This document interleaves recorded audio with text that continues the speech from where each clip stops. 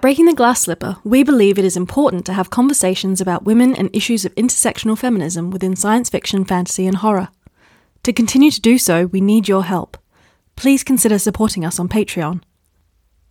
Join the conversation by following us on Twitter, Facebook, and Instagram. Welcome to Breaking the Glass Slipper. I'm Megan Lee. And I'm Lucy Hounsome. In this episode, we will be exploring the power of women. Women who are coming into power, women who have had their power and agency stripped from them, those who have spent their lives underestimating their strength, and those who have struggled to make use of their power. Our world's power structures are set up to benefit men and keep women down. So how does women's power play out in our narratives? And what happens when women are suddenly given a power they are usually deprived of?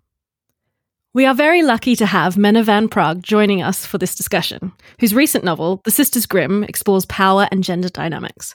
So Menna, would you like to introduce yourself to our listeners? Yeah, I'm Menna Van Praag, and The Sisters Grimm is my debut fantasy novel. I've written 7 magical realism novels before this, and The Sisters Grimm will be a trilogy. Awesome, and it's coming out at the end of March, I believe.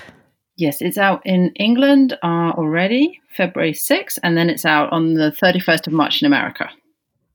Awesome. So, if you haven't picked it up in the UK, do it now. And the US, put it on your waiting list. Get it out there.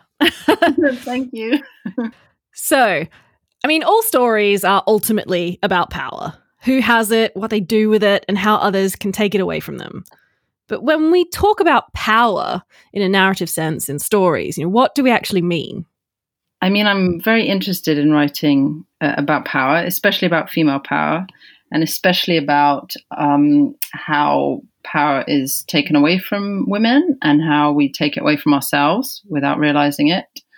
The external blocks to us being powerful and the internal blocks. I think I'm probably more interested in how we internalize self-doubt, all of that sort of thing. So when I was writing The Sisters Grimm, I wanted to look at women, young women, who don't believe in themselves, who don't believe in their ability to be powerful, as much as that society is stripping their power from them. That's something that I see all the time in, replicated in our stories of women who don't believe in their power, or we're replicating the structure that we see day to day, where it's kind of expected that women won't have power, and then it's easy for us to then believe that we don't, even if we actually do. And it's quite frustrating, but certainly it's something that I deal with all the time. I have very low self-esteem, and seeing that replicated in stories and women feeling like they don't have whatever it takes to do what they need to do in the story setting, it's really potentially quite damaging. Yeah, and I think that's why it's really important to write these kind of stories so that women can see themselves in them. So one of the most powerful books that I read recently was Circe by Madeline Miller.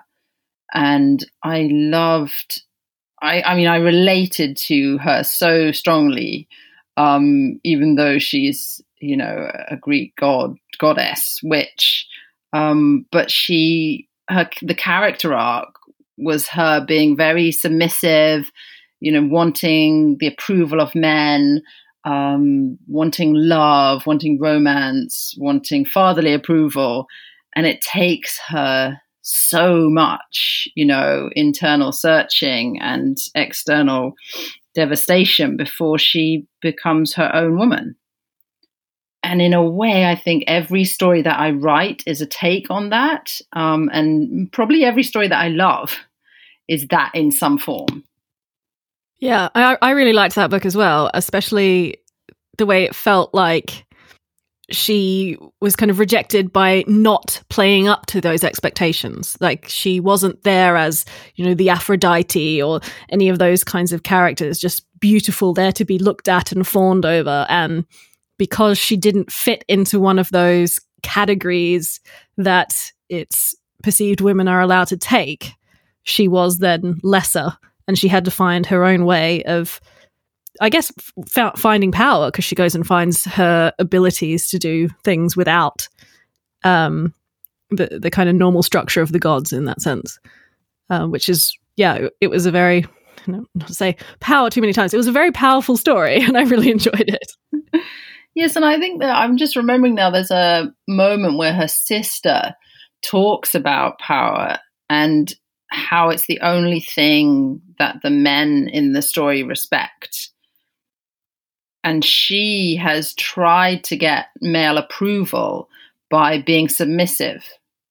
And I think that, for me, that's a very interesting dynamic. And I explored that a bit in the Sisters Grimm, the way that women, the sort of subversive ways that we try and get power by being submissive and being pretty and being nice. And I think those are very self-destructive, but they're quite programmed into us. It's like the way that you see, I have a little girl who's 3.5, and, I don't feel like I've taught her these things, but you can see her being coquettish. And I think, where did that come from? I think there's so much of that is internalized, and then we pass it on without realizing it. And I think that, that's an awful shame. That's something that I really struggle against myself. So this is probably a good time to talk about kind of the ways in which female characters are often portrayed as the kind of the weaker sex in our fiction. For example, there is the hysterical woman. We talk about this quite a lot on this podcast. We see them in mothers. We see them as romantic interests. Very much when it's the romantic interest, quite often it's as a kind of orbital around the male hero. And then there's also something we touched on really recently about men being defined by action and their actions, whereas women are very much characterized and defined by their personalities. And again, we talked in our Ladyhawke episode about the damsel in distress and how that has shaped kind of female representation for the last, I don't know, however many hundreds of years. It's probably one of the oldest tropes out there. So kind of what kinds of tropes and power dynamics, what are stuff that we're still seeing? Like what is still kind of cropping up in our fiction today? And not just in our fiction, like on the big screen, because I feel like there are tropes and there are roles that women have had that are just, we're still not kind of leaving them behind entirely. Yeah, I completely agree with that. And I think even when we're seeing powerful women in certain ways, they're still holding on to a lot of the other tropes. And there are certain things that I think that we never see. So the so-called bad mother, I think that's a really interesting thing about how we still define women in terms of their relationships. You don't really get the lone wolf so much. And it seems unbelievable to people that a woman wouldn't want a love interest or that she wouldn't want children ultimately. And I think that is a really damaging trope. Do you know, it's the ultimate double standard is the woman not wanting, people thinking, oh, there's no way a woman wouldn't want a relationship, because, again, something we talked about recently is this, and it always really annoys me, is how many people kind of damn female protagonists and female writers of fantasy, saying that their books are full of romance, when actually every single male-authored book of fantasy that I've read has got a romance plot in it. So it's not that, like if we read a book and it was written by a man, and which many of them are in this genre, and it's a male hero, and he didn't have a woman on his arm, it would actually be quite unusual. So, but we don't seem to, we judge these things by different standards. One is labeled right and good, and that's fine. And the other one is labeled, full of romance, full of like fluffiness, and we're not interested. So what is this dichotomy? Like, why do we have such different standards for each gender? Yeah, I think that's really interesting, because as you're talking, I'm thinking that romance for men seems to make them, stronger and more virile, and it's all about their masculinity and their ability to attract women. And when you turn that around for the woman, it's much more coming from a passive stance. And there's something about women being needy and, submissive and attaching themselves to men. And we really don't have the same standards when it comes to romance. So even when you have romantic male plots, they're very different to female romantic plots, the way that the characters are portrayed. Yeah, I think it's also interesting when you look at it, as you were saying, men, it's shown that they're, virile and people want them and that gives them power in a sense. But women, it's like they don't have any value until someone finds them romantically interesting. And that in itself is problematic and really upsetting, because it kind of says, well, a woman isn't even important to the story until she's kind of the center of attention for the man. And I really dislike it. But also linking back to what you're saying about mothers, what I think is interesting as well is that when you have male characters who struggle to connect with their children, they're not necessarily branded as bad fathers or bad people. They're just, unable to communicate or just they struggle with it. And that's kind of understandable. But a mother who finds it hard to connect with her child, you're immediately a bad person. If you're a mother and you cannot connect with your child, that's it. There's no, you can't communicate, or there's just no leeway there, because mothers are just expected to be able to have that good relationship. Like they're held to higher standards. Yeah, definitely. Yeah, definitely. The most interesting book I read recently in regards to that was called The Dutch House by Anne Patchett. And it was so interesting because it was about a mother who left her children. And the book's told from the point of view of the children. And they obviously have very strong anger towards her and everything. And then at the end, spoiler alert, by the way, when she comes back, there's this scene between her and her daughter. And she says, you would never judge me the same if I was a man. And it was really interesting because the whole way through, the reader is judging this woman, and it turns it all on its head, because you think, men so often go and leave their kids for, not common to leave your kids for years, but it's not judged in the same way. So you could be a soldier fighting somewhere. You could be on an oil rig or something. But it's not, you wouldn't get that sense of judgment on a man who did that, or a man, like you say, who's emotionally shut down. But if a woman decided to go and, study in the Amazon rainforest for 18 months and left her kids, I think, society judges her in a completely different way.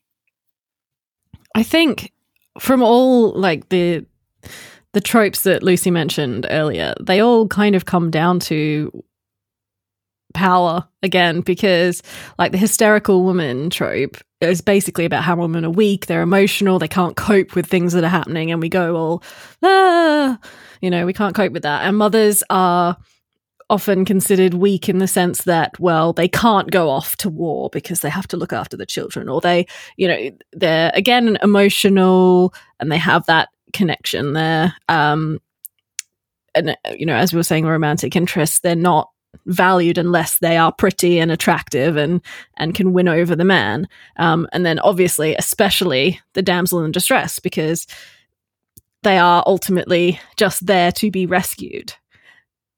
It's just really frustrating when you do turn them on their heads, and if it's the same thing for a man, it doesn't have the same connotations.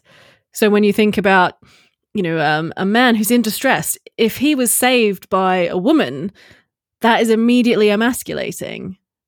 Whereas, saving a woman is something to prove their power.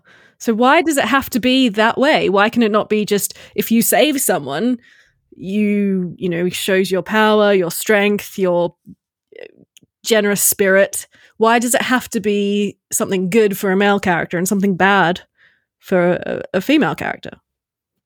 It's really interesting that because I think we talked about that with Kate on one of our recent episodes about, a man. I think she gave the example of like a man falling in a ditch and a woman falling in a ditch. And the fact that every time, like, it's no matter who falls in the ditch, the act of saving tells us a lot more about the man than it tells us about the woman.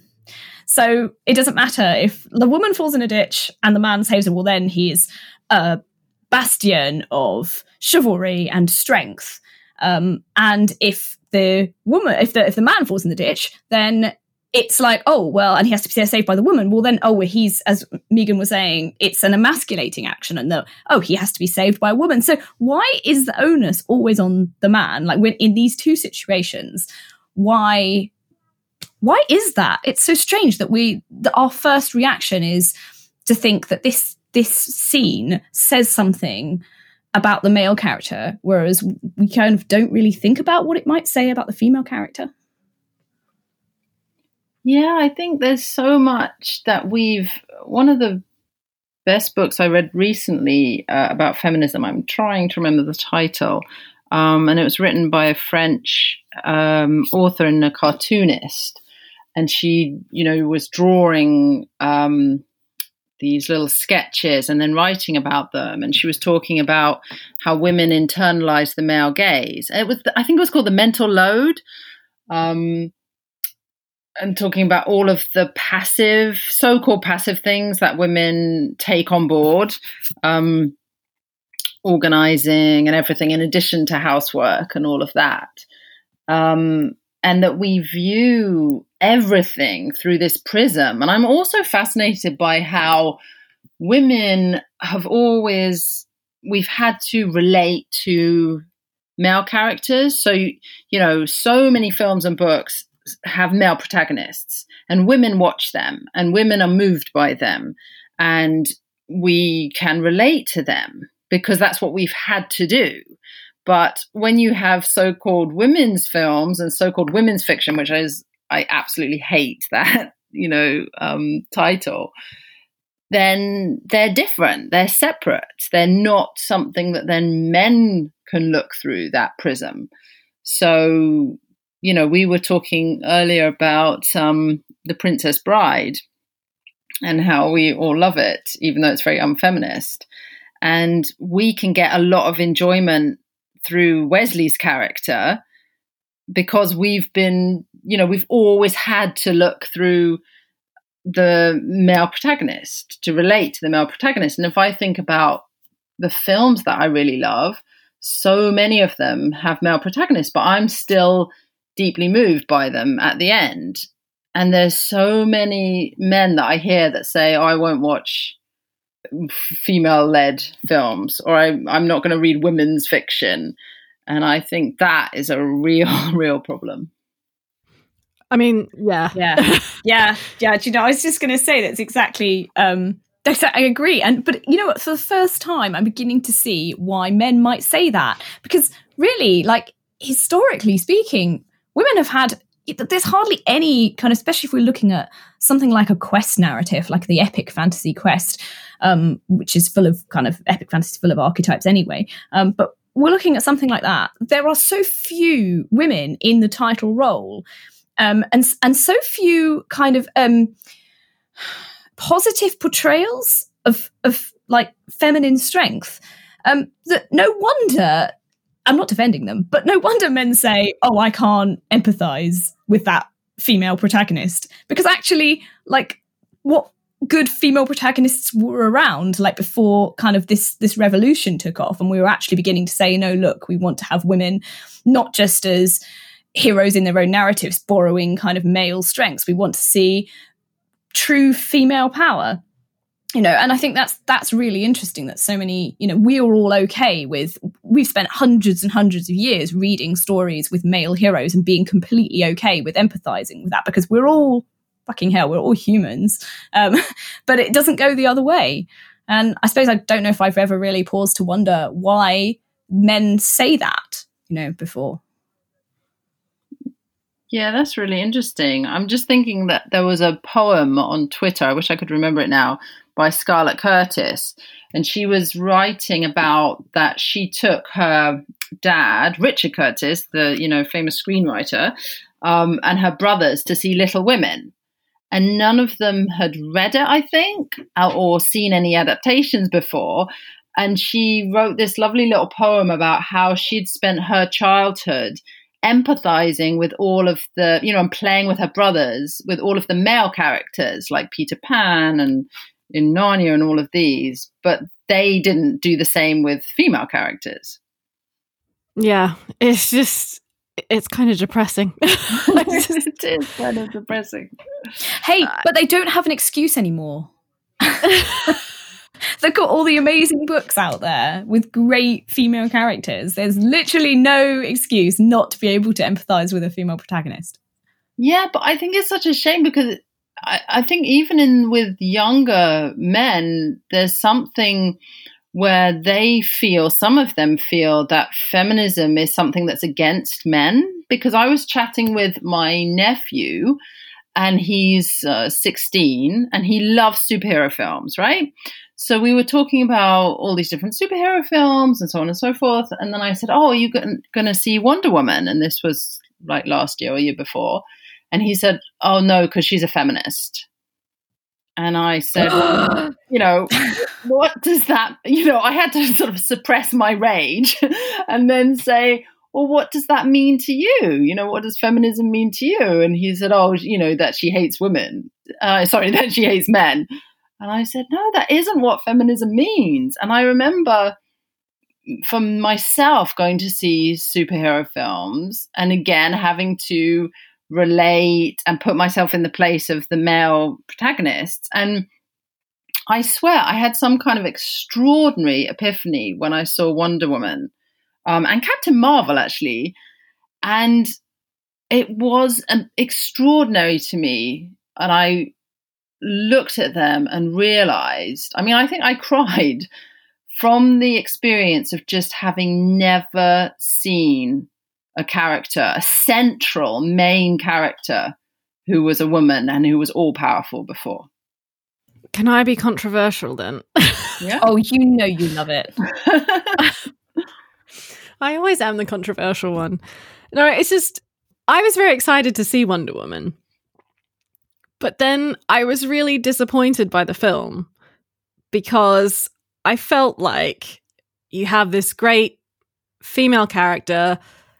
She's this powerful being, and she spends the majority of the film running around after a man pretending to be his secretary.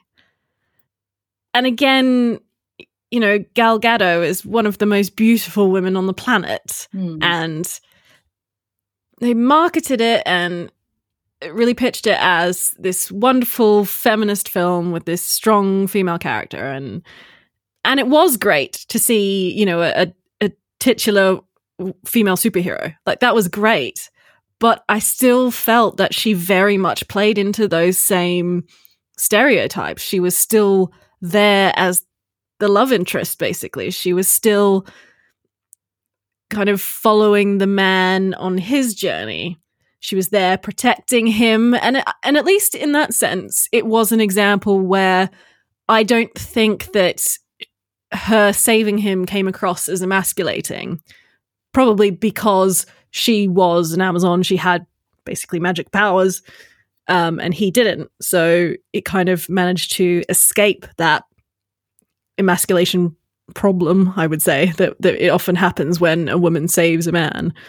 But other than that, I felt like it did still really, really sit well within those tropes and expectations of female characters.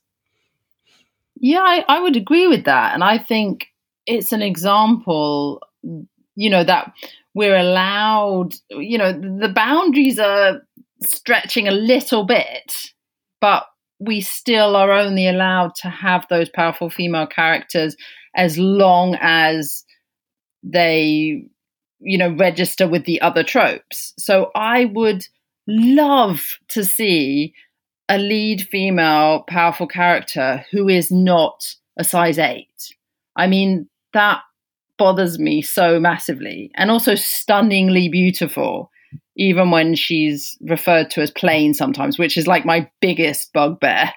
You get this gorgeous Anne Hathaway character and she's like, oh, she's so plain. And I'm like, no, she's not. It's very irritating. But all the superheroes and all of the women still have to be incredibly beautiful and incredibly thin. And I think that is hugely problematic. And this is where Lucy and I would say this is why we love Nimona and pretty much everything Noelle Stevenson does. Yeah, I love Nimona. It's a graphic novel. It was originally a web comic, I think. She turned it into a graphic novel. It's really good. Highly recommend it. It's aimed at teenagers, but it's fabulous. And you have a female character who isn't a size 6, looks like an actual human being. Her waist can support her chest. It's just all those kinds of things. It seems like what's coming out of this is that we're saying that women can have power in the traditional sense of the word, most possibly if we're looking at in terms of Wonder Woman, a masculine sense of the word, they can be a superhero. But there are caveats that it's like there's one step forward and 2 steps back. Like they can have this power as long as they are also thin, beautiful, conform to traditional feminine values, don't get too big for their boots, don't encroach too much on masculine pursuits. I feel like there's, we're not in unfettered territory here. There's, a lot of work to be done. Absolutely. I think that's completely true. It's like I'm always thinking, I have this conversation with my mom quite a lot, that for all, these years of feminism, and my mom was obviously a feminist in the 60s, that we have come, we have made a little bit of progress, but it's very, very, very slow. And there is much to be done. There really is so much to be done. But I think this is an interesting point to talk about kind of what happens when women are displayed or do show characteristics that are generally considered to be powerful, and what that usually means. So from, we've touched on the idea that once the woman is more powerful than the man, what that tends to mean is that the man is emasculated and somehow that woman is bad, or even, as I've heard a lot of men say that, feminists don't like men, somehow the woman being powerful is kind of an affront to their masculinity. I also see that, once a woman becomes really powerful, they often are then cast as the villain, which I actually think is something that you deal with a bit in the Sisters Grimm, where it's a matter of perspective, which was quite interesting, where, the sisters think of the soldiers, the men, as kind of the bad guys in the sense because they're fighting for their lives, but then the soldiers also think that they're fighting for their lives and therefore the women are the bad guys. So that's quite interesting. But I don't know what either of you think about this idea that once women become powerful, we're either, mean for emasculating the men, or, we are so bad that we become villains. Yeah, I think, the thing about war as well has always fascinated me in terms of the two sides and how each side has to think that they're in the right, because otherwise, how could they fight the war? So that was something I found really interesting. And also the dichotomy, again, between the male and the female and the kind of fight that there seems to be where, women want to have more agency and more power, but then if men interpret it as hating men, or that this idea that there is only so much power to go around, or that there has to be someone who is lesser and someone who is greater. There's a real problem that we seem to have, that we can't have total equality. And it relays itself in class terms as well as gender terms. And it's just something, and racially, something that society seems to have an enormous problem with. And nobody wants to give up their bit of power, because then they feel that they'd be trampled on. Yes, but it's that idea that in order to allow women to have that power, or to claim that men would have to give something up. And that isn't true. It's not necessary. Just allowing women agency or just that equal footing doesn't mean that you become lesser, or that we're taking anything away from men. It's just kind of lifting the binding, taking away our handcuffs. It's allowing us to get further ahead, but not while not taking anything away. It doesn't have to be about taking away. It's literally just making us equal, which is what feminism is all about. Which is crazy, because I like referencing something we mentioned earlier, and you were talking about your nephew. Was it your nephew? Yeah, about the term feminism, which I think is probably very misleading because of the structure of the word. I mean, like, it just means equality, but I mean, I was talking to a fairly popular figure in the publishing industry, a man, a few years ago, and he started his sentence by saying, "Well, I'm not a feminist or anything." I was like, whoa, I could not believe that someone who is clearly has a lot of influence and is well read and is in the literary world just had so little understanding of the basic definition of feminism, like it was some kind of bad word, like it means female supremacy. And I'm like, it's not supremacy. It's simply all we ask for is to be treated the same. We're asking for equality. And that's what Megan was just talking about. Like, we don't want, for us to have power, why does that power have to come from men? Surely we're stronger together. Yeah, absolutely. I think that's a huge problem. I mean, the idea that, women are feminists, whereas we should all be feminists. Like, we should all want equality in all ways, for all, for gender, race, class. It's not about each section of society fighting for themselves. And again, just that idea of it being a fight, it's such a shame, I think, the idea that power, for women to acquire more power, perhaps men think that means that we're taking some of it away from them, whereas it's not the case at all. This is the central point about power, really, isn't it? That maybe it says something more about the concept of power and how people use and abuse it than it does about gender.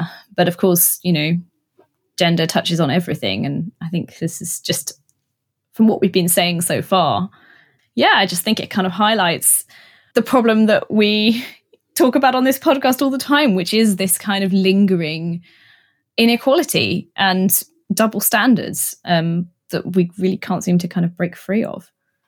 I was thinking about when I was doing my creative writing diploma, and we had someone who was a renowned theatre director, writer. He's decades and decades in theatre, and he came and taught us about writing dialogue.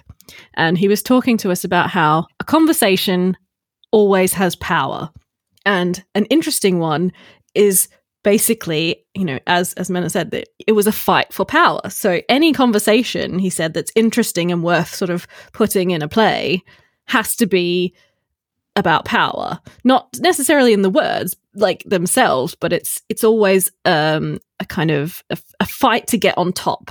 And I thought that was really interesting now that we're talking about this and looking back on this idea of being taught to write and thinking about every conversation has to be about power and who has it, who doesn't have it, and how can we get it. And that in itself, it seems damaging. And I mean, I can understand the thought behind it, because obviously you want your characters to want something and to try and get it, and that, you know, creates tension and it creates growth and all those kinds of things. And I understand it from that perspective, but the idea that we can't possibly even interact with each other in an interesting way unless we are vying for the position of power is quite sad.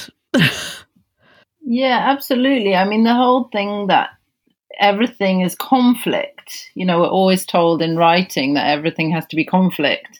And it's a boring scene if there's no conflict in it.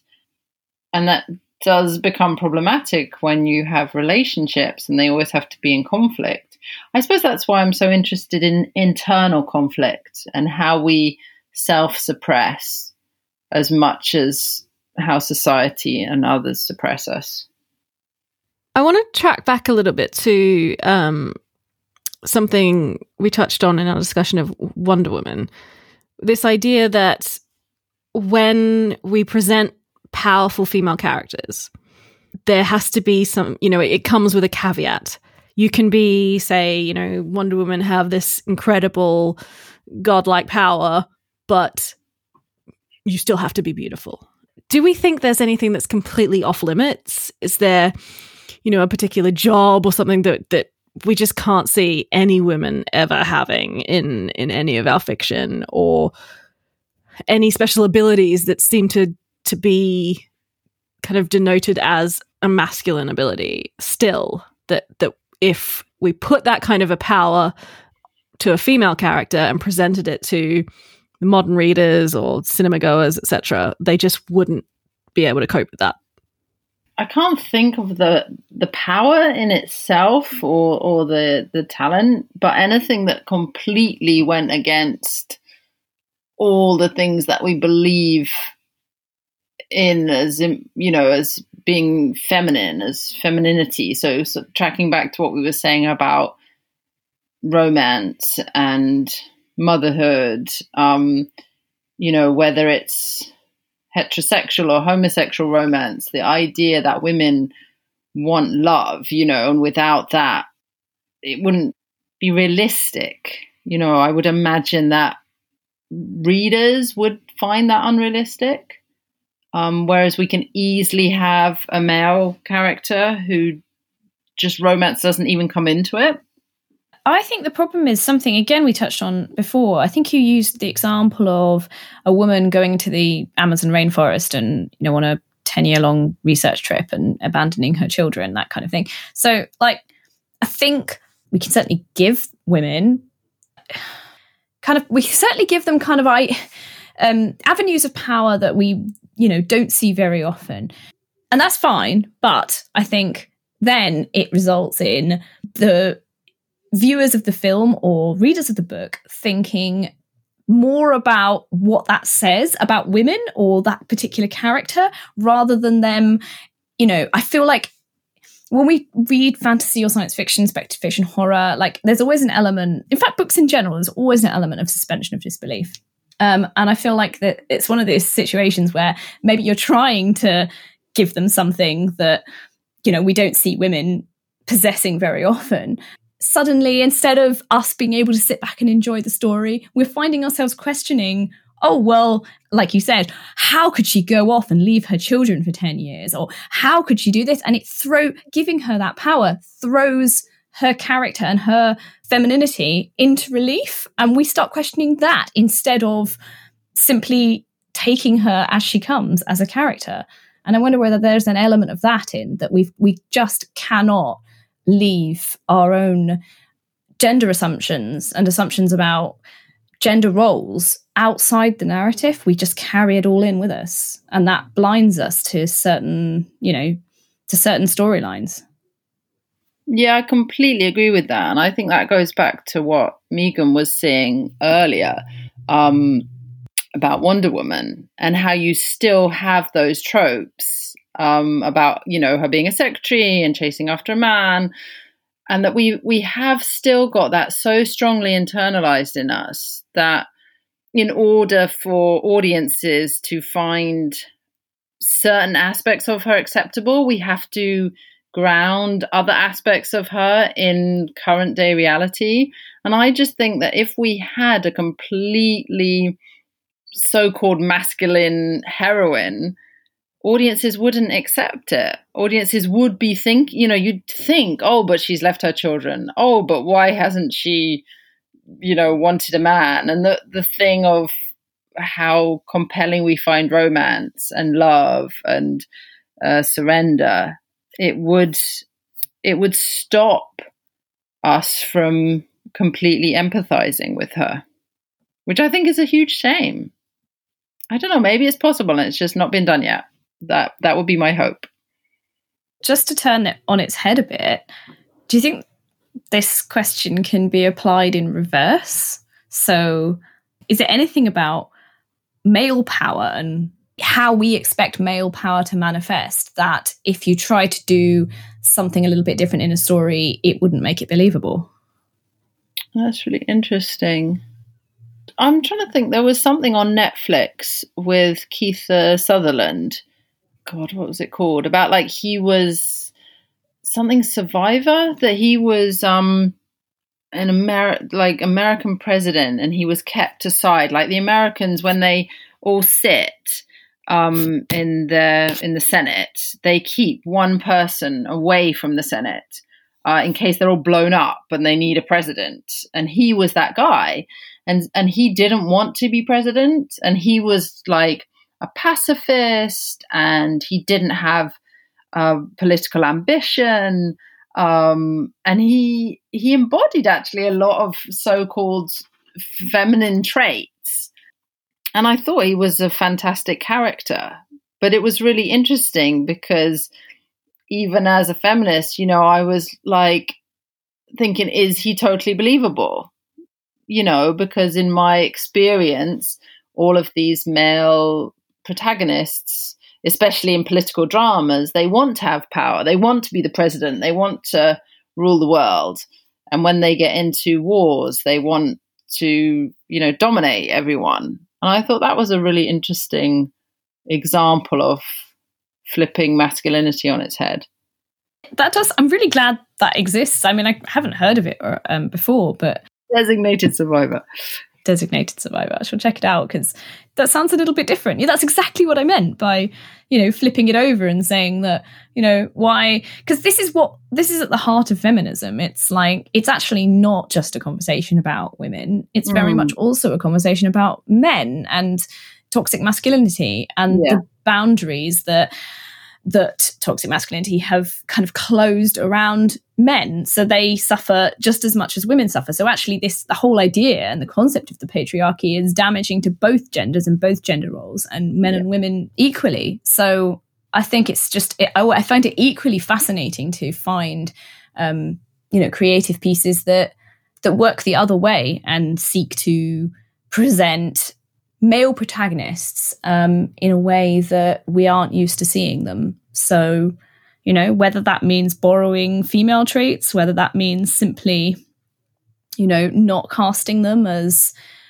the traditional hero that we're so used to, whether that means, looking again at kind of what it means to be a villain, and whether there are certain traits that are tied into kind of gender that talk about heroism and villainy.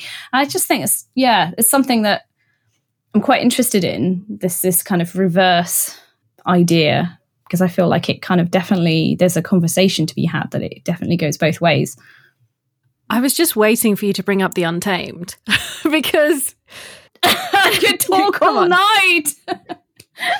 So then if you're looking at it from, say, Western, but then if you look at the sort of Eastern traditions, some things that in a Western society we might look at as feminine might not necessarily have those same connotations. So Lucy and I have been completely addicted to this Chinese fantasy romance drama. It's amazing, called The Untamed. But one of the powers that they or how they use magic comes from music and, playing the flute. And that is not something that would generally ascribe to a powerful masculine ability. Playing the flute, like it just doesn't really strike us like that. So that, for me, I felt was quite refreshing. But I'm not, well versed enough in Chinese literature, Chinese traditions to know whether or not that is something that would typically be associated with, male power or feminine power. So they do ride on their swords as well. They do ride on their swords as well. Yes. No, but you do raise an interesting point, because there's the stringed instrument as well, so it's not just the flute. Yes. Music is a big part of that particular historical magical world. So and also funny story, I was watching The Untamed and my mum came in and Megan will know what I'm talking about. It's the scene in the rain where the rain is coming down. It's very dramatic. Oh, yes. Right. Mm-hmm. And of course, the two main characters, they're both looking at each other with like longing in their eyes and their long, beautiful hair and their long, beautiful robes. And Mum's like, oh, so what's she doing? And what's she doing? And I'm like, Mum, they're both dudes. The thing is, it's kind of, in a way, it's not her fault, because all the men on that program are ridiculously beautiful. And it sounds great. I'm going to have to check it out. Please do, but also don't blame us if you get addicted, because I think Meg spent the last 36 hours of her life just literally doing nothing else. Yeah, it was quite intense. But very interesting to talk about. Yeah, because we do talk. We come at this quite frequently from a very Western perspective, so it's interesting to think about other ways that we could look at it from a different cultural perspective, and it's just what we're most used to.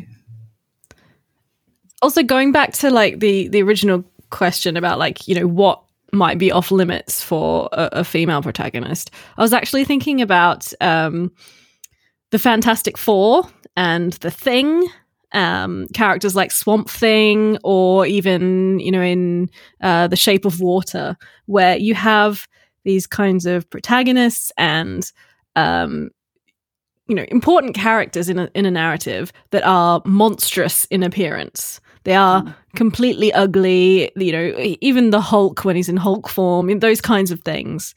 You just don't tend to see that for a female character. And I would say that the only one we actually get is Shrek. I thought you were going to say Shrek. Which was refreshing precisely for that reason. But I cannot think of it. Like, obviously there is She-Hulk in the comics. I was listening to your podcast recently about Shrek, and I thought that was really interesting. And what you were saying about sort of quote unquote ugly characters. And I remember watching Shrek and seeing, when she didn't turn into this beautiful princess, and finding that incredibly refreshing. But you made the point that both characters had to be so-called ugly or so-called beautiful. You couldn't have one of one and one of the other. And I think those tropes run very deep. I do think, like, having seen, say, Shape of Water now, I think it is a lot more palatable to people to have kind of the quote-unquote ugly guy than it is to have an unattractive woman. So I don't know if we could... And even in the Avengers, they have the kind of the romance between Hulk and... oh no, her name's gone. Black Widow. And she's the beautiful woman and he's the big green terrifying whatever. And I just can't really see that playing out in the other way. No, I can't see that happening. I mean, you have, Shape of Water, which is a retelling of Splash, essentially. And yes, okay. And Daryl Hannah is completely gorgeous. and conventionally stunning. And then you have Tom Hanks, who's a bit of a nerd. I mean, I think he's lovely, but I just don't think you'd ever get that the other way around. I would hope, but I've never seen it yet.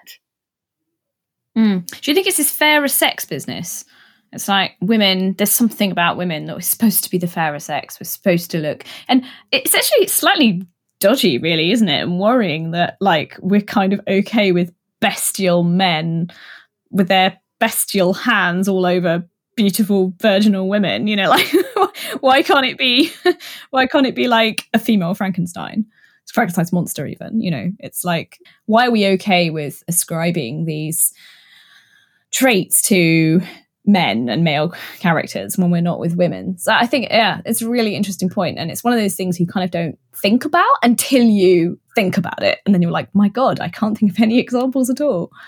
Yeah, and it's almost as if the bestial male, you know, like Beauty and the Beast, and how that is such a popular fantasy fairy tale and all of its retellings.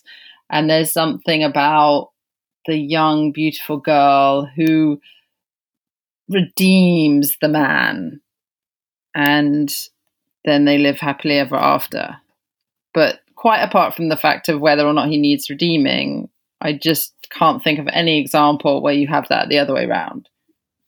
And that's really interesting, because that ties into kind of something we touched on before in a previous episode about, you know, virgins and villainesses and chastity, and the idea that chastity is something that is particular to women, that it's not a male thing. We don't really talk about male chastity and male virginity. Male virginity raises a totally different set of questions, usually comic questions, than female chastity and female virginity. The whole idea of, like, the maidenhead and losing it, and it's for men it's completely different. So the idea that, you know, the beast has to be redeemed by a chaste female, like, of course we haven't seen it working in reverse, because the ideas of chastity as we see them in popular media are very much tied to the idea of femininity.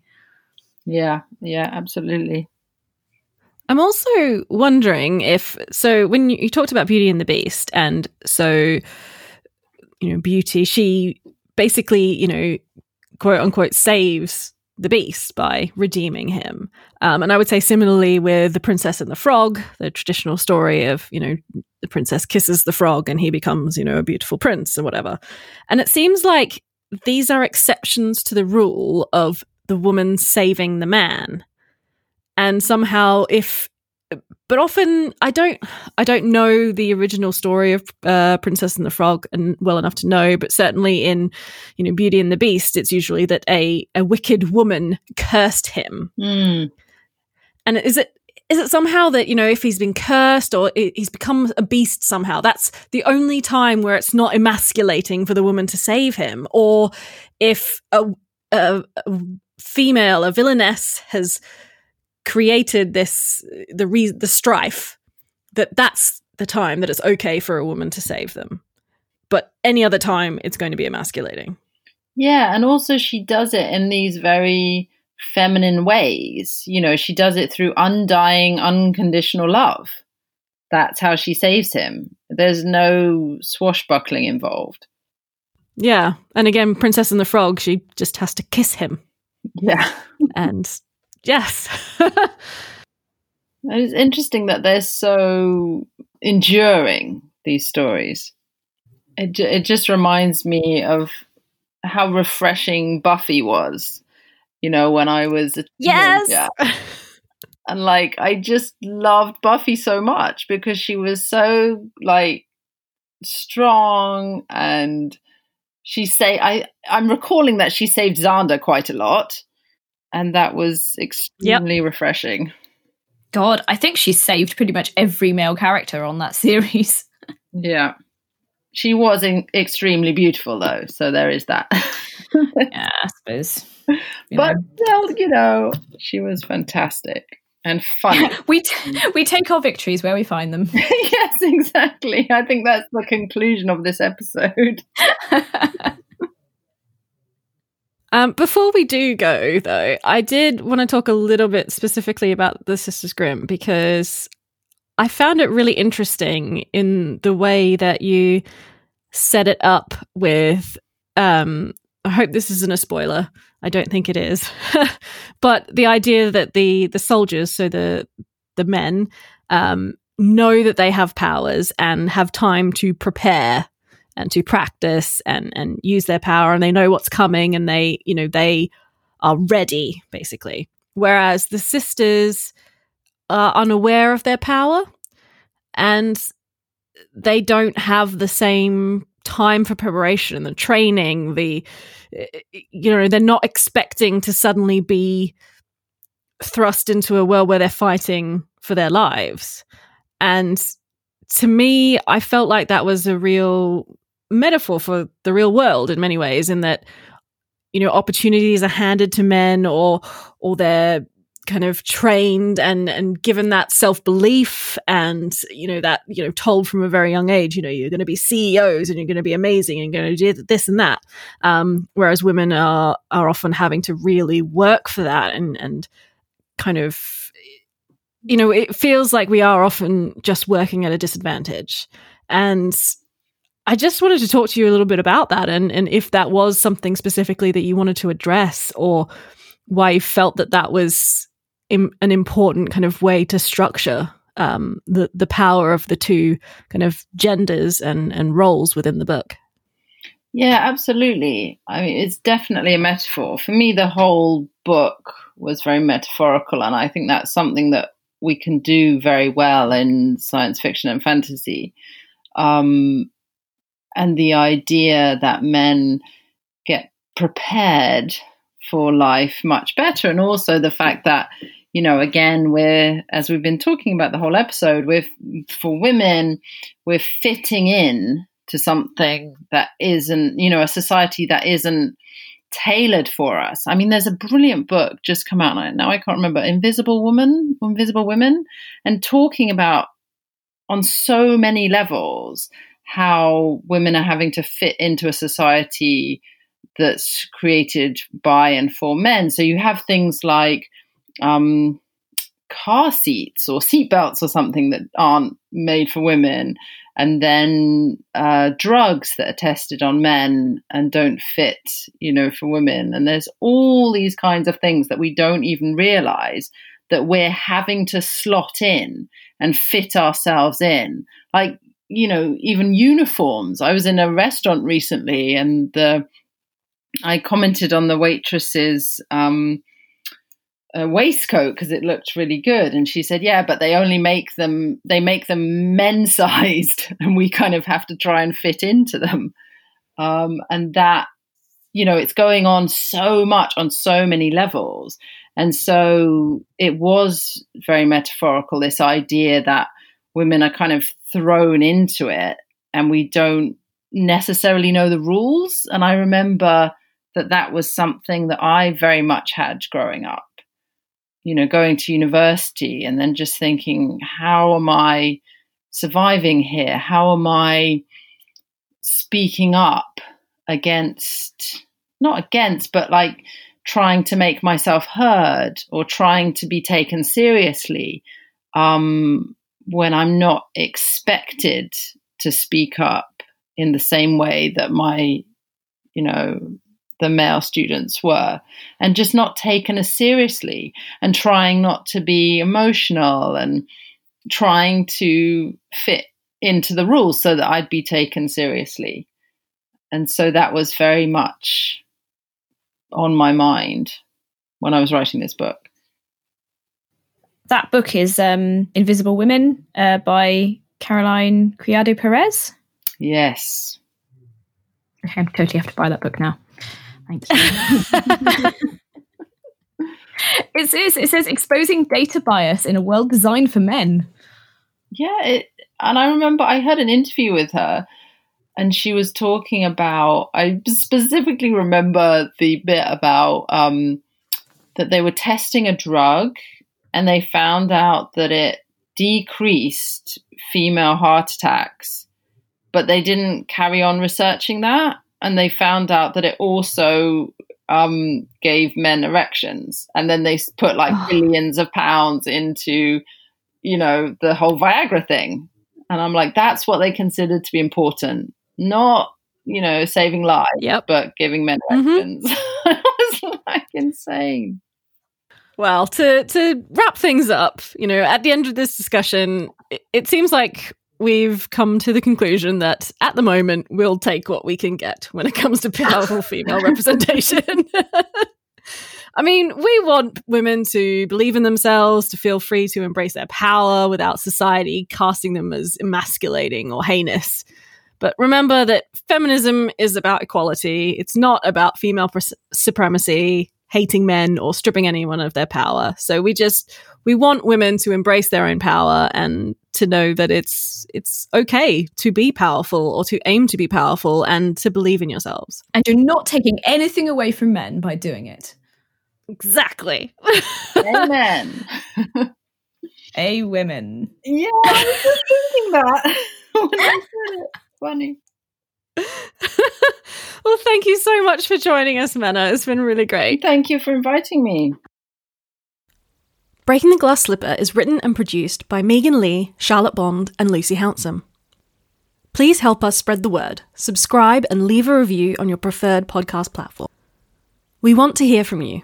Let us know what you would like to hear on the next episode of Breaking the Glass Slipper.